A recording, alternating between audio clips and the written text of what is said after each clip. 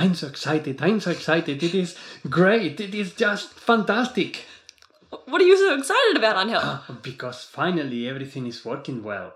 I have my new equipment, astronomical equipment, since July last year. And because of, clouds and bushfires and dust, and also busy with life and work. But finally, during the last few weeks, I have been able to put everything together and get everything working well. And I'm taking these amazing images even from here, from my backyard. I'm so happy for you. This is fantastic. I'm very excited about that. And that is why I'm suggesting that we can be talking about astronomical equipment today. It sounds fantastic. Let's get into it. Great. Let's go for that. I'm Angel Lopez Sanchez. And I'm Kirsten Banks. And we are the Scientists.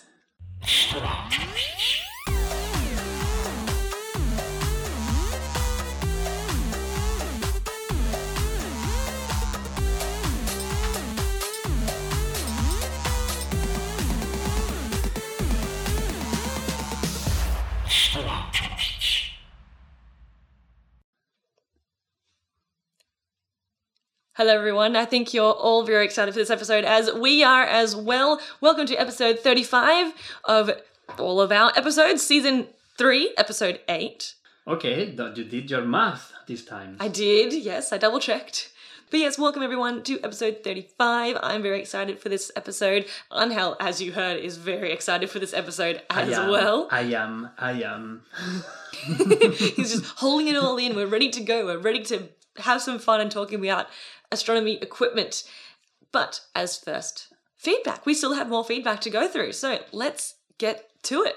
Yeah, we actually have plenty of feedback that we have received during the last few weeks, but also the feedback that we didn't answer after the previous episode. But let's go for it.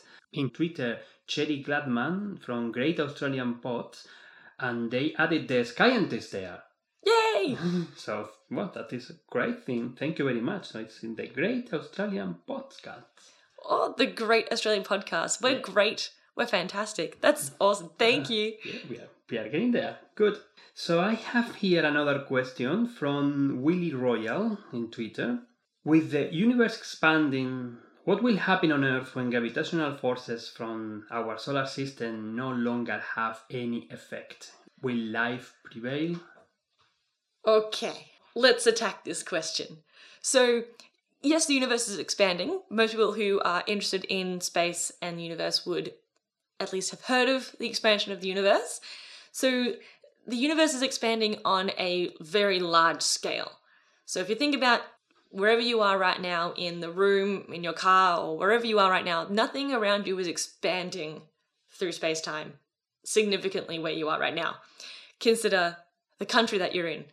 It's not expanding due to space-time significantly. The Earth, the solar system, even the Milky Way galaxy isn't expanding due to space-time or at least it's not significant. The expansion of space-time is much more significant between huge, large clusters of galaxies. So before there's any effect of expansion of space-time on our solar system, we have many other things that we have to worry about. For example, killer asteroids hitting on the Earth, the sun swelling up into a gas giant and gobbling up the Earth, and there might be a supernova near us that could destroy life as we know it. There are plenty of more things to worry about than this. That is right, yes, definitely. However, I will say that is one of the way we understand now cosmology, that the universe might end, which is called the Big Rip. Yes. The expansion of the universe is so fast, so accelerated, that is even able to disrupt not only the atoms, but the nuclei. So break everything. The big quantum rip. Apart. The big quantum rip. So yeah, that is something, but we still don't know even if that will happen eventually or not. But that also has to do with the dark energy, the amount of dark energy, how much that is doing that the universe is in accelerated expansion. There is still plenty of research that we have to do in that area. Yes, always. But anyway, it is an awesome question. A very clever question, by the way. It is. Thank you for that. And also, just by the way, just think about all of the ends to the universe that we currently have theorized. The Big Rip. Yikes. The heat death of the universe. Oh no. The Big Crunch. Oh boy. they're all big and they're all a bit terrifying, which is hilarious. Okay, there's some few of them. I think that regarding this topic, we might come in some moment in the future, in the near future, because our friend Katie Mack, Astro Katie, she's about to release a book about the end of the universe. Yes. And she's talking about all the different scenarios that we are very briefly pointing out here now. Wonderful. On to the next piece of feedback. Yeah, let's go. So we actually got some nice feedback from our previous episode about globular cluster. Oh, fantastic. So it seems that people love it. Good. So that's good. For example, Colin Petit in Twitter, globular cluster are my favorite deep sky objects. So yay! Yay! So thank you for that. And of course, our friend Cafuego tried to get an image of the globular cluster M13 because that was the one that we also included for WhatsApp in our previous episode. But he says, WhatsApp M30 only ever manages 15 degrees elevation at best in Melbourne, so that is a no-go. No. Unfortunately. Yeah, pity.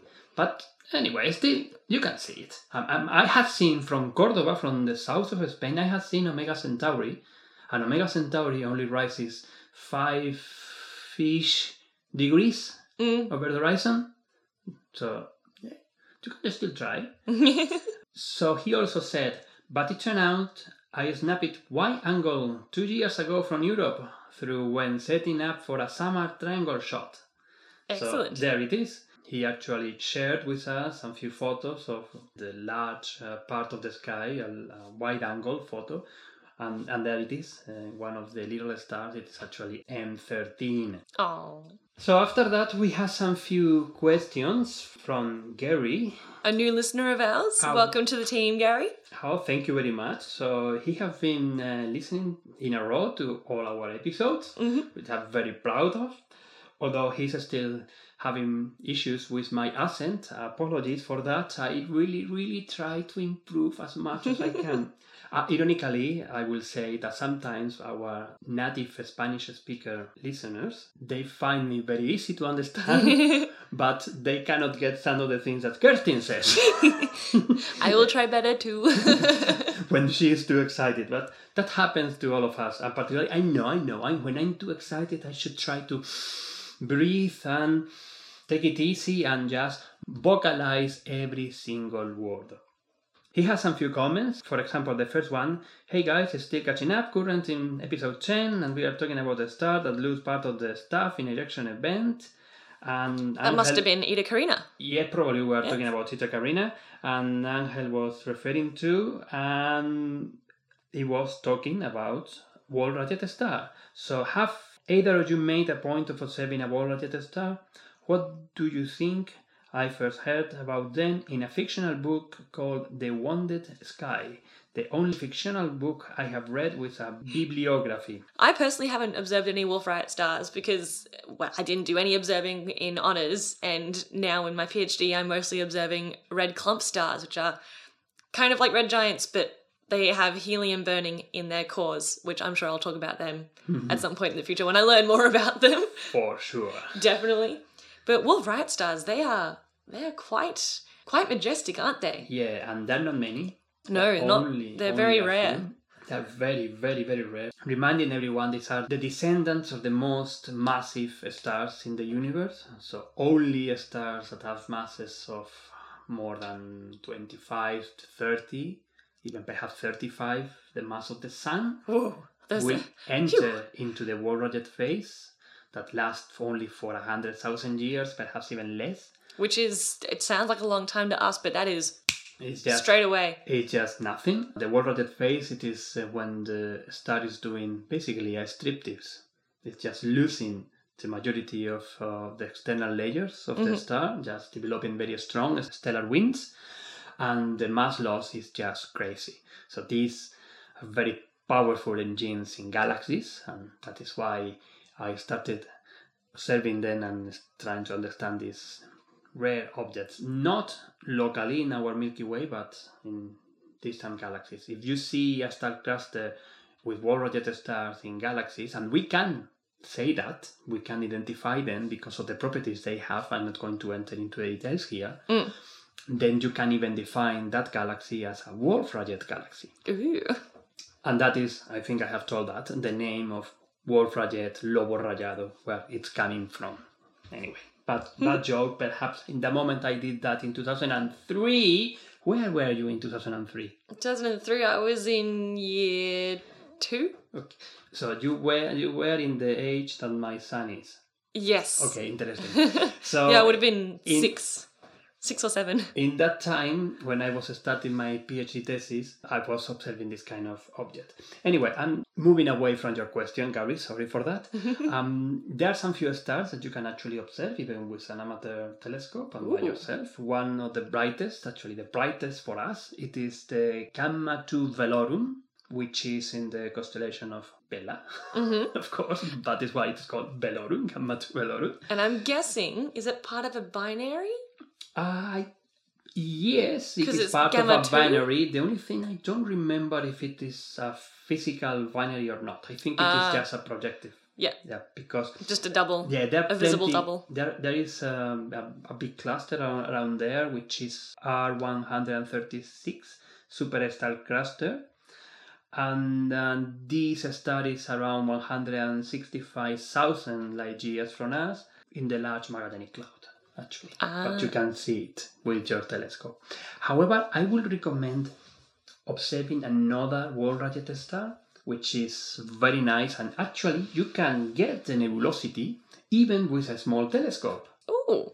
And that is a wall-radiated star 124, which is located in the Aquila constellation, if I remember well. In Sagitta. In the Arrow constellation, a little constellation that is between Sagittarius, Scutum, and that area there.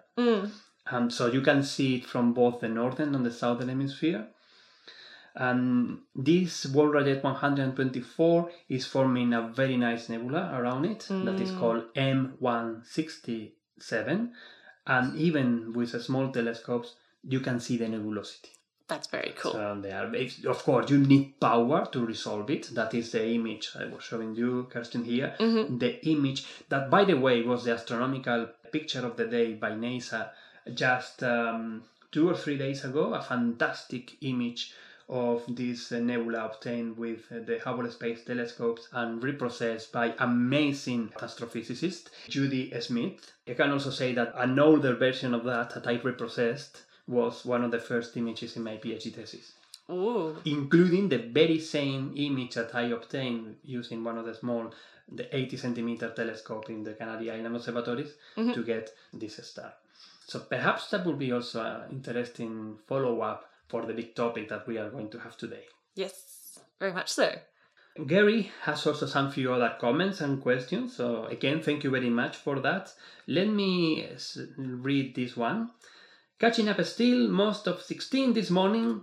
I think you indirectly answered this and Google helped, but most comets turn into dead comets eventually. Has anyone done modeling to see when the more frequent comets will expire? Ooh, I don't know. Have there been? That particular, probably not. That particular study, there is some way of estimating per comet, so I think. But it is probably not very easy to say that. Although perhaps instead of just giving our comments, perhaps we can check it.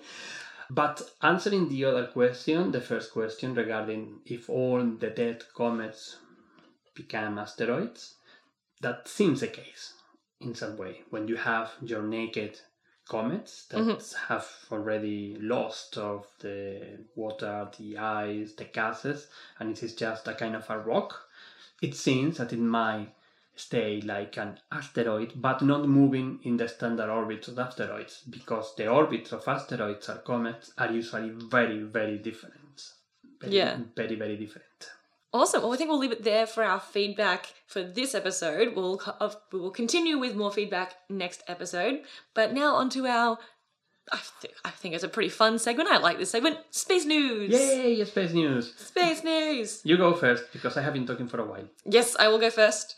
So, my space news this episode is related to a space news, or actually, did we do a topic on it? I really should remember more about our episodes. But Aboriginal astronomy has gotten global recognition once again. I'm very excited about this. So, a few episodes ago, maybe in season 1, Definitely we mentioned that in one of our first episodes regarding the names of the Southern Cross stars in our original names. And then in episode 27, the last episode in season 2, you were mentioning also that it was actually the WhatsApp to observe Epsilon Scorpii that now has the official name Larawag. Larawag. That's right. Yes. So we have mentioned a few times Aboriginal star names, but 2 more stars are now officially going to be known by their Indigenous names. And I'm so excited, I'm so happy about this. That brings the tally up to 6, actually, maybe 7. But let me go through this. So we have 2 additional Aboriginal star names that are approved by the working group in the International Astronomical Union. These are I talked about it in an earlier episode. These are people from around the world, different cultures, astronomers and astrophysicists that come together to make a list of official names for these not so bright stars. But it is fantastic. So we have 2 more stars. We have Gunibu, which is 36 Ophiuchi. Ophiuchi? Ophiuchi, yes, in Ophiuchus. In the zodiacal constellation of Ophiuchus, meaning that the path of the sun seen from the Earth is crossing that constellation. It does indeed. There is a Gamilaroi annualii word, so from the New South Wales group, quite a bit north. Actually, what am I talking about? Gamilaroi is where the AAT is. Yeah. Okay. The Anglo-Australian Telescope and Siding Spring Observatory is situated on Gamilaroi land. And so Gunibu, 36 Ophiuchi, is now officially known by that name. And it's a name for a flame robin, which is a bird. Yes, it should be. It sounds like a bird. It's a bird. And the second one is Gudja, which is Kappa Serpentis. In the constellation of Serpents, so it's just very close to it. Actually, Serpents is broken in 2 because of Ophiuchus. It is the person who is carrying the serpent, holding the serpents. That's right. So it's depending how you count serpents, you might get 88 of 89 official constellations because it's broken in 2, in Serpents the head and Serpents the tail. Ah, there you go. Does it have different names? In Latin, Serpens caput and Serpens cauda or something like that. Right. But usually the genitive, it is just Serpens. Yeah, just for the... So you cannot say... So I will say it is the same constellation broken in 2 for having something different in the sky. And you know what? Gudja is the Waterman word for a water goanna. A water goanna. A water goanna. So kind of close, same sort of family of animals. But there's not just those 2 stars. A bit of a story from a few weeks ago, maybe a few months ago, is there was a recent exoplanet competition to name a few exoplanets. Yes. I remember that. There's a set of Indigenous names, which was fantastic. So we got Bubba, which is the name of the star, HD 38283. It's a good number. I like it. And then the exoplanet is named as Bunwarung, which is a word meaning child. Oh, child. Which is very cute. Nice. The planet is the child of the star. Oh, so nice. Isn't it sweet? So I'm very excited about that new space news. Just Aboriginal astronomy getting more recognition worldwide. Couldn't be happier. Good. Okay, for me today, I'm not bringing 1, not bringing 2, I'm bringing 3 little space news. 3? Sorry. Well, the first one, it is Betelgeuse status. I mean, we basically we need to have a whole segment to this, don't we, at this point? But let's go to say that the latest visual estimation of the brightness of Betelgeuse, it is 1.29. That's pretty good. It's getting brighter. It's getting brighter as it was predicted. And briefly, because we already mentioned many things in the previous episode, but just between the moment that we recorded that episode and the moment we released the episode, our last episode, there was a paper published in AstroPH, still is going under referee, but it was published and given the visibility that it deserves. A paper by Emily Levesque and Philip Massey. They actually have got some very good data of Betelgeuse. The title it is Betelgeuse just isn't that cool. Effective temperature alone cannot explain the recent dimming of Betelgeuse. And again, it is emphasizing that the main thing that it seems that happens in the star, it is some ejection of dust, and that have in some way obscured a part of the star. And that seems happens from time to time. They cannot completely say no to a big, huge sunspot or convecting cell, something like that. Yeah. But it seems much more logical, also given what we have seen in these fantastic images taken by the ESO telescopes, that it is the dust obscuring the star. They are able even to get the current effective temperature of Betelgeuse is 3,600 plus minus 25 kelvins. Oh. Very nice. So they propose that episodic mass loss and increasing on the amount of large-grain circumstellar dust along our sat line, most likely explanation for the recent photometric evolution of Betelgeuse. So let's go to say that, because it seems problem solved. I would say problem solved. So I will bring the magnitude of Betelgeuse in the future, but probably not taking that much, unless we have news, of course. The other two news I have actually are very much connected. These two news are regarding citizen science projects. Fantastic. We love some citizen science. Yes. One that after 21 years is finishing.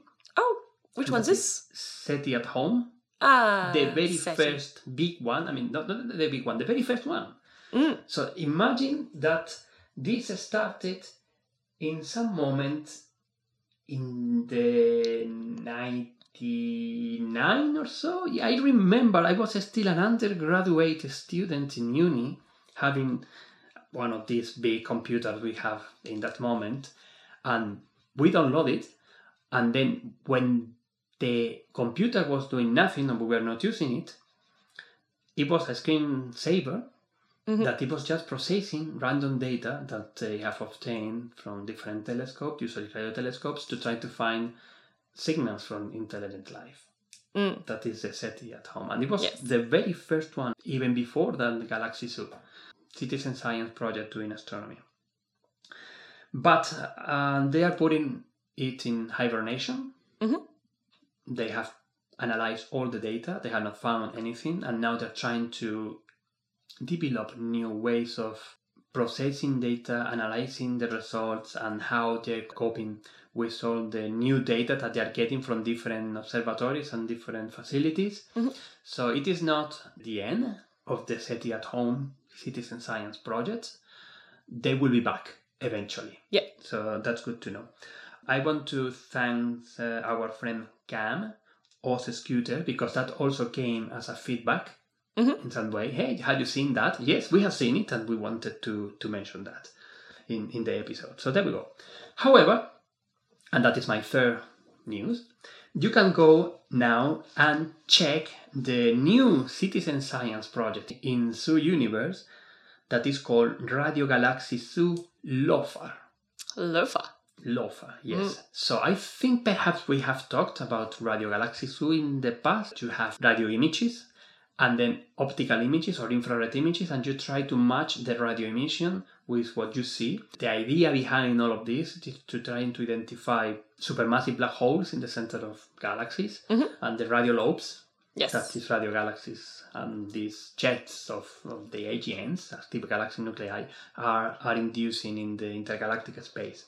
So we had this program, the citizen science program, run using data mainly with taken in Australia, the very first Radio Galaxy Zoo project. And actually I have published a couple of papers. I collaborated in that citizen science program. Very nice.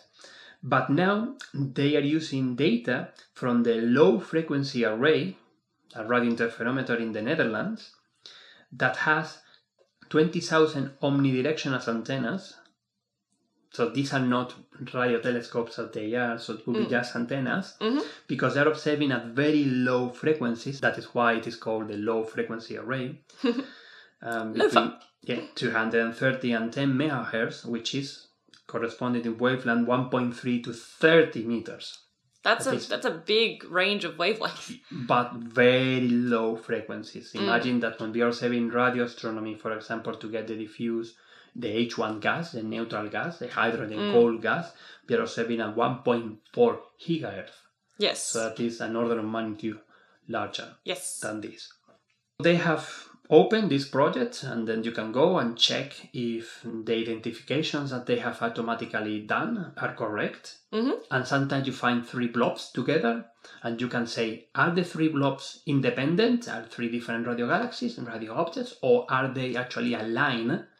And you can say, okay, the center one, it is the galaxy, because you see that with your optical image, and the other 2 are the radio lobes. Yes.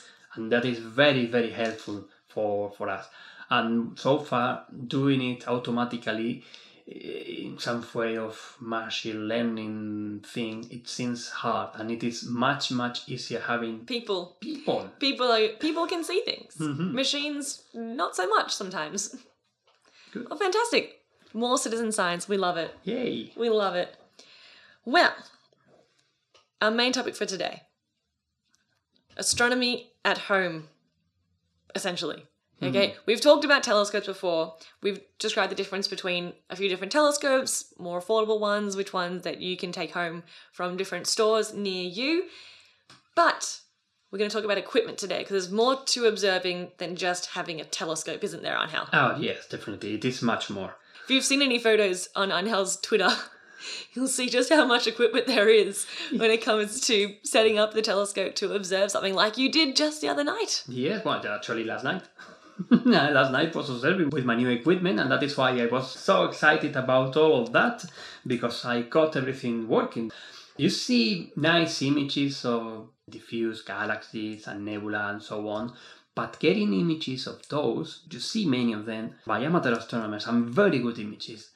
But wow, it is not as easy as it seems. It is not enough having a good telescope. That's it. You also have to have some few other things. So, thought we'd start it off, because I just have a telescope. That's it. Well, I have a telescope and a little attachment that you can put your phone up to the eyepiece to take photos.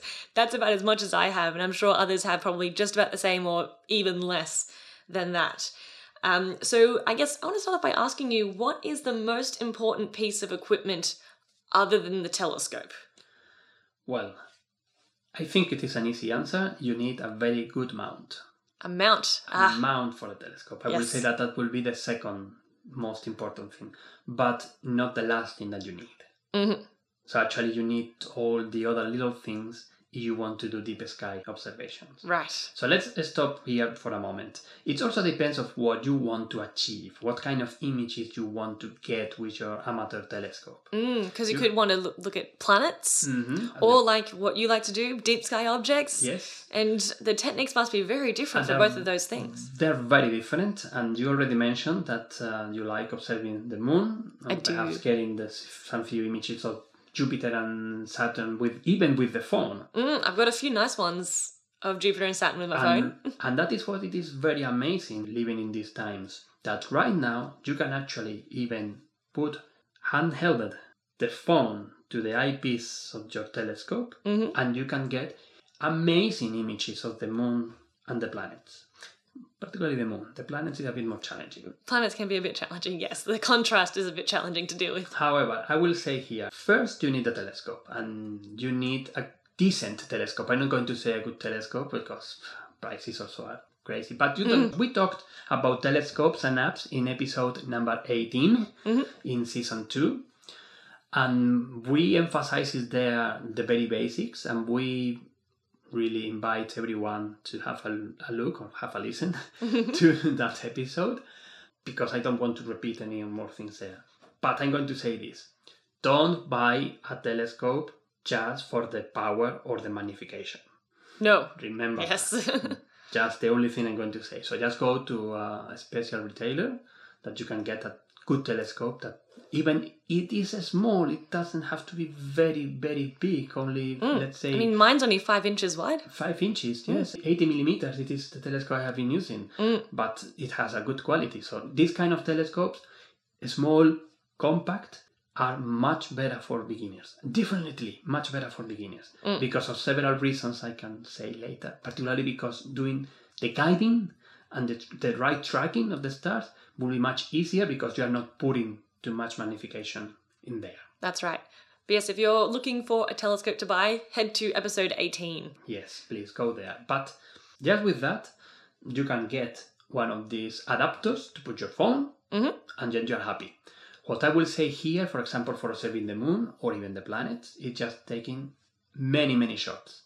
Lots of photos. Lot of photos. Okay. That is also very important for everything doing astrophotography. Many photos.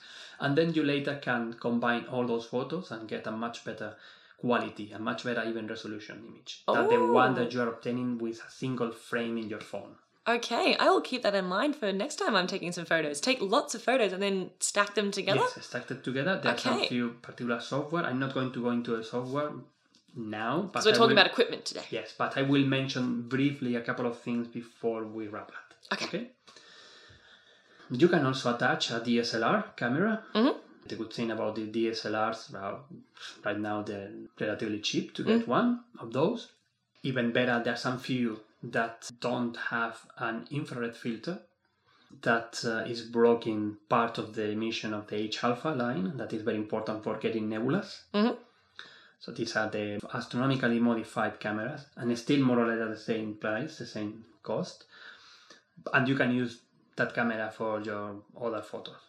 So you replace the lens, and instead of putting another lens, you just attach to the back of your telescope. Just put the camera at the back of the telescope. Put it there. Of course, you need an adapter. I was about to say, surely most like the opening that I have at the back of my telescope is pretty small, probably about the size of the microphone in front of me, and most DSLR cameras are pretty big. Well, that is, I should have it here, but anyway, to show you. Usually you will have a telescope that have 1.25 inches.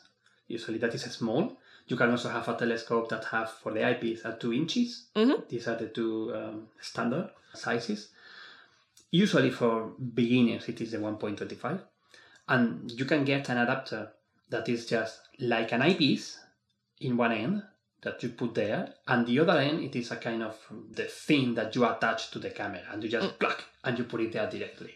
Perfect. And then you got the focus. You have to work to try to get the best focus as possible, and that is also tricky. That will be a full episode about how to focus the telescope. And believe me, if you don't get a good focus, you will not get good images. Well, take Hubble, for example. It didn't have good focus at the beginning, and you didn't get good photos. So yes, focus is very important. Focus is very important. Have a look to it carefully. And then you can get, and just with that, you can get amazing images of the moon and even the planets when you combine them all together, or the different frames together. That is the way, for example, my son and me have been taking very nice images of the moon that we have been using almost everywhere. Perfect. So, we've kind of covered the different techniques. Well, we've covered planets and the bright things. So how do we take photos of the dim things, the deep, far away, deep sky objects? How do we cover that? Well, that is the tricky part, at least. First of all, you need the telescope. You need a good mount, and you need the camera. The camera still can be a DSLR camera. It's fine, and actually sometimes DSLR cameras are working very well for large nebula and large star cluster, Orion Nebula, the Pleiades, Carina Nebula, because DSLRs have a very wide field of view when you put what we call a primary focus, because you're using the telescope as a lens. Right. Okay. But the problem here it is that for the moon and for planets, you are taking shots that perhaps are 1/100th of a second, 1/250. I try to get that range, 1/100th, just to avoid any kind of vibrations and to be sure that you are getting the good scene moment. But for deep sky objects, you need minutes, minutes. At least seconds. Let's say for Orion Nebula with my telescope, 20, and my telescope it is an 80 millimeters, the one I'm using now, refractor, 600 millimeters in focal length. With 20 seconds, I almost get the nebulosity saturating the camera. And you don't want saturation. No, saturation would be very bad. You can get saturation in the stars, well, you cannot help it with that, but not in the nebula. But usually, you might try to get even 5, 10, 15 minutes. And you want to get everything well aligned with the sky and your stars to be point-like. Yes. Well, even though you have a very good mount, and even you are doing an excellent alignment to the south celestial pole, that perhaps I should mention a bit more about that, probably you will not be able to get more than 1-2 minute exposures. Because otherwise you'll get tracking across. To see the star trails. The star trails, little star trails and non points. If you are not using a system for guiding the telescope. Right. So how does that work? Well, that is the tricky part here. Remember that I mentioned at the beginning that we need a very good mount. And the very good mount means that the mount can be very well aligned to the pole, to the North Celestial Pole in the Northern Hemisphere, that is not exactly Polaris, it's close to, but not there, or to the South Celestial Pole, where we don't have any brighter star. Usually these good mounts, they have a polar finder, so that it has a very small, tiny telescope attached in the main direction of the mount. Is that a finder scope or is that different? It is like a finder scope, but it is something different. Okay. Because it has the position of the Polaris and the position of 4 bright stars, well, not bright, but faint stars in the Octans constellation, that is where the South Pole is located. And then you have to put Polaris in a particular position depending on the day. You have to rotate that thing. Right. Or you do the same thing with the 4 stars in Octantis. If you have the 4 stars in the southern hemisphere where they should be, then you are aligned. The tricky part here, it is sometimes, particularly, I found that difficult. From my backyard, if I'm trying to get the South Celestial Pole directed to the south, I have Sydney city centre with the light pollution. Oh, so that's not good. It was extremely difficult for me to try to see the stars, the faint stars through the finder scope for getting this alignment. So I have to do some few other techniques. But if you are in a dark place, it should be straightforward. So that is one thing that you need. But I said before that the mount has to be good, not only in the sense that can do a good pole alignment, but also you can control it in some way that you can do tiny adjustments to the tracking using the information that you get from another small camera. So for doing this, you need, as I said, we set the telescope. Yes. We set the mount.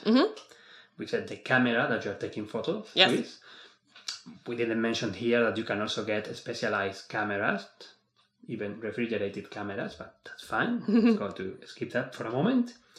Then the adapter for the camera. And then you need also a little telescope, a finder scope, with another camera attached. Oh, so 2 cameras. You need actually 2 cameras. One that is going to be taking photos through your main telescope, and the other one that is going to be taking usually 1 second exposure, very short exposure, using a finder scope, and just tracking a particular star, getting the centroid, and sending little signals to the mount to be sure that that star is always in the center. Oh, okay. That is actually what we do in professional telescopes. Right. Exactly the same thing. The problem it is the complexity. Yes. That now you need to control the mount, to control one camera, to control the other camera, and the software that needs everything for running. So you need also even a computer. Not even. You need a computer for that. Yes. So when you realize you have plenty of cables, one here, there, and there, and you are doing everything with your computer. Yes.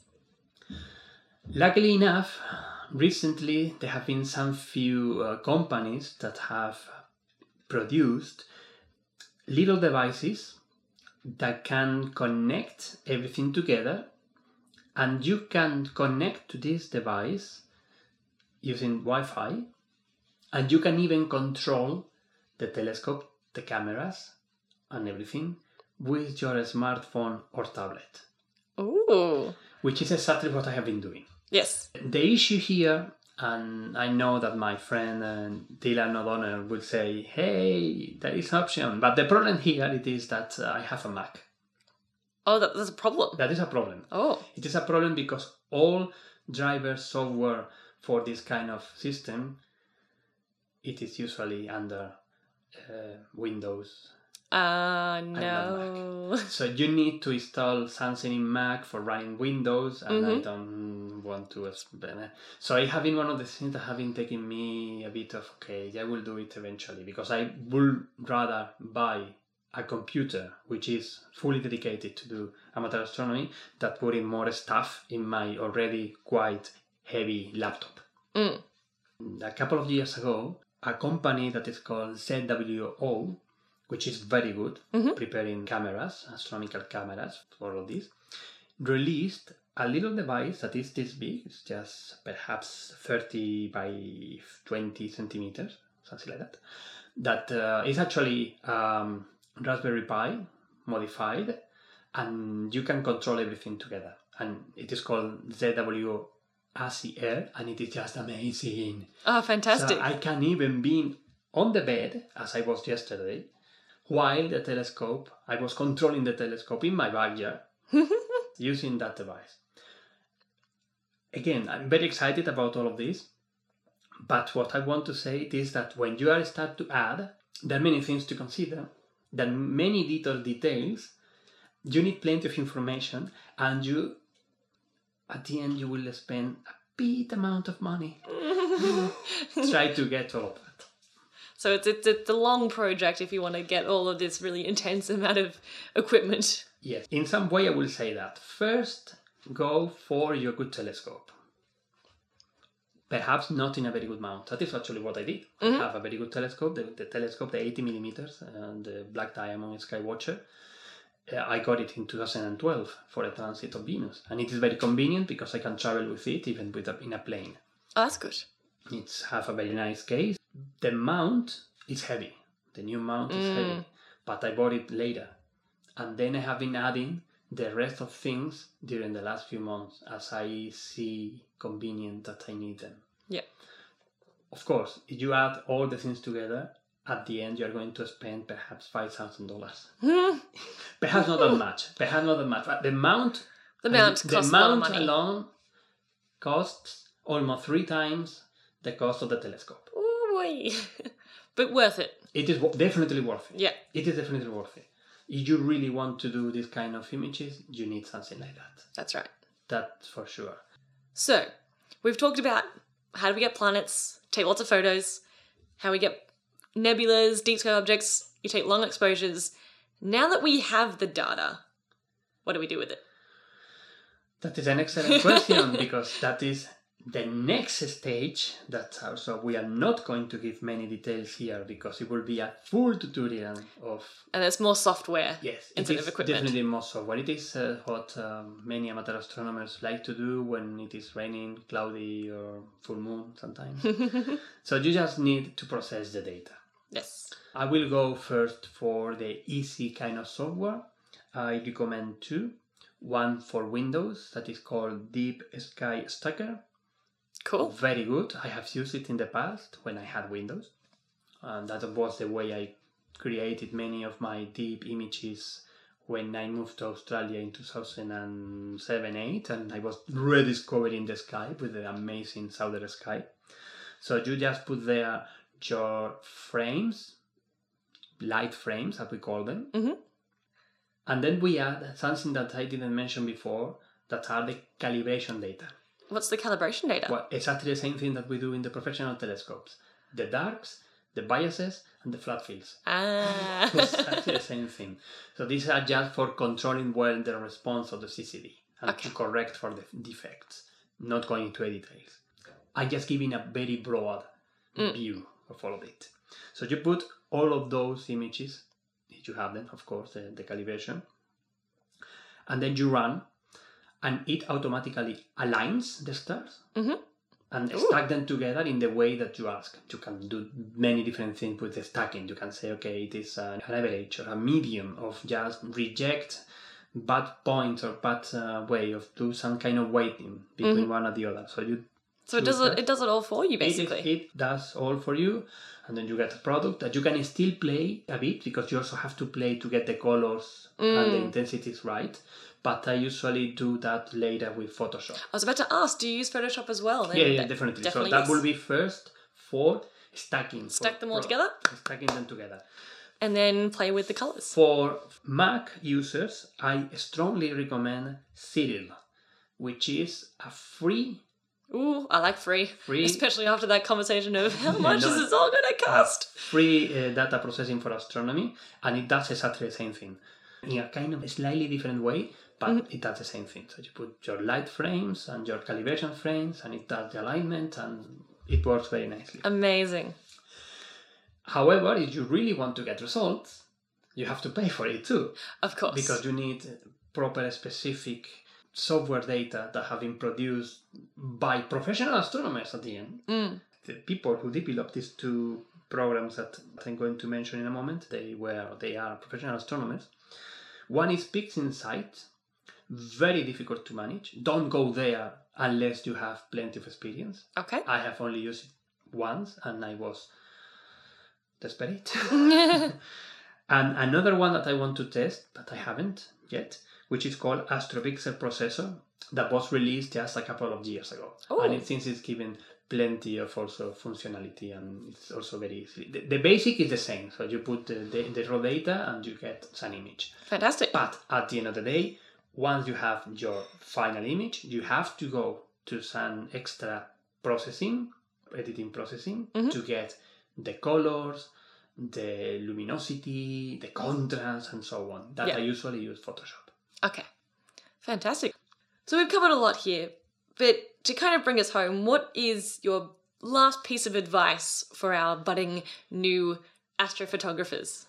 I think the most important at the moment will be, if you really are interested in doing this, read all what you can, watch videos, tutorials in YouTube. There are plenty of them. I particularly recommend those from Trevor Jones, Astrophotography, who you are going to meet. I am, very soon in the Star Stuff 3, Byron Bay. And Dylan O'Donnell, precisely, he also have plenty of videos about how to process images and how to obtain images. So it's much better than the kind of broad view that I'm providing at the moment, but I'm very excited and excited to talk about it. And of course, also see other photos. Yes. So there are many communities and pages in the internet. For example, in Facebook, there are many communities. Another one, it is called Astrobin, which is dedicated to astronomical imaging by amateur astronomers. Cool. You go and check what they are doing with the different equipment. You will be able to get, okay, what is the best I can achieve with the equipment I have? What cameras or what other little things should I get to try to improve my results? So there is a lot of kind of research getting there. I will say that is very important, even before than buying anything as crazy. Yes, learn from people who have done this for a long time and put their resources out on the internet. Yes, and be sure that you know what you want to achieve. It's very different if you want to get planets or the moon, or if you want to go to deep sky. Exactly. Perfect. Well, let's put this to the test, and let's give you guys a what's up to, if you already have all this equipment, or if you want to try and buy some and try it for yourself. Let's give you a what's up to try an image. What do you think, Angel?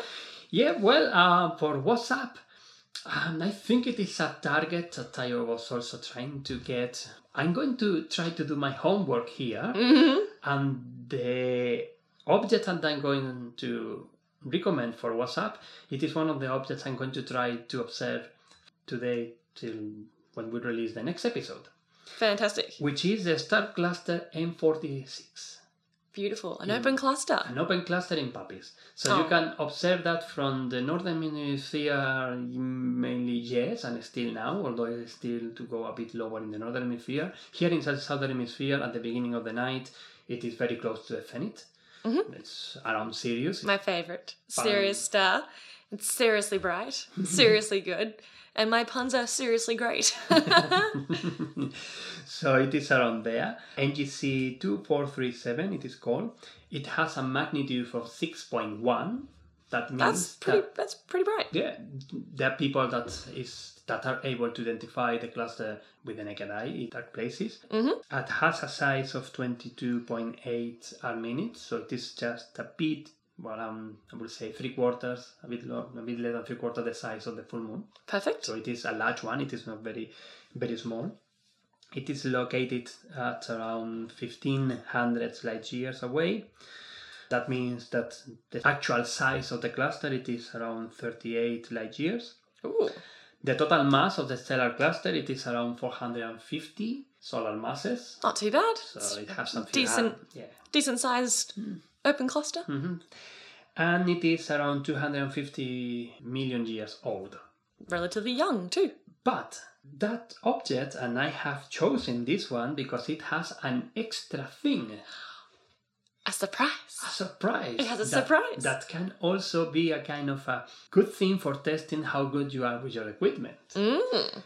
One of the stars has already evolved into the planetary nebula phase. Ooh. Well, actually, I think to remember, I have said this very, very quickly, but I think to remember that the planetary nebula that you see there, NGC 2438, so there is a planetary nebula in the cluster, but I think that it might be not associated with the cluster. Possibly. Considering the age of the cluster But and other things.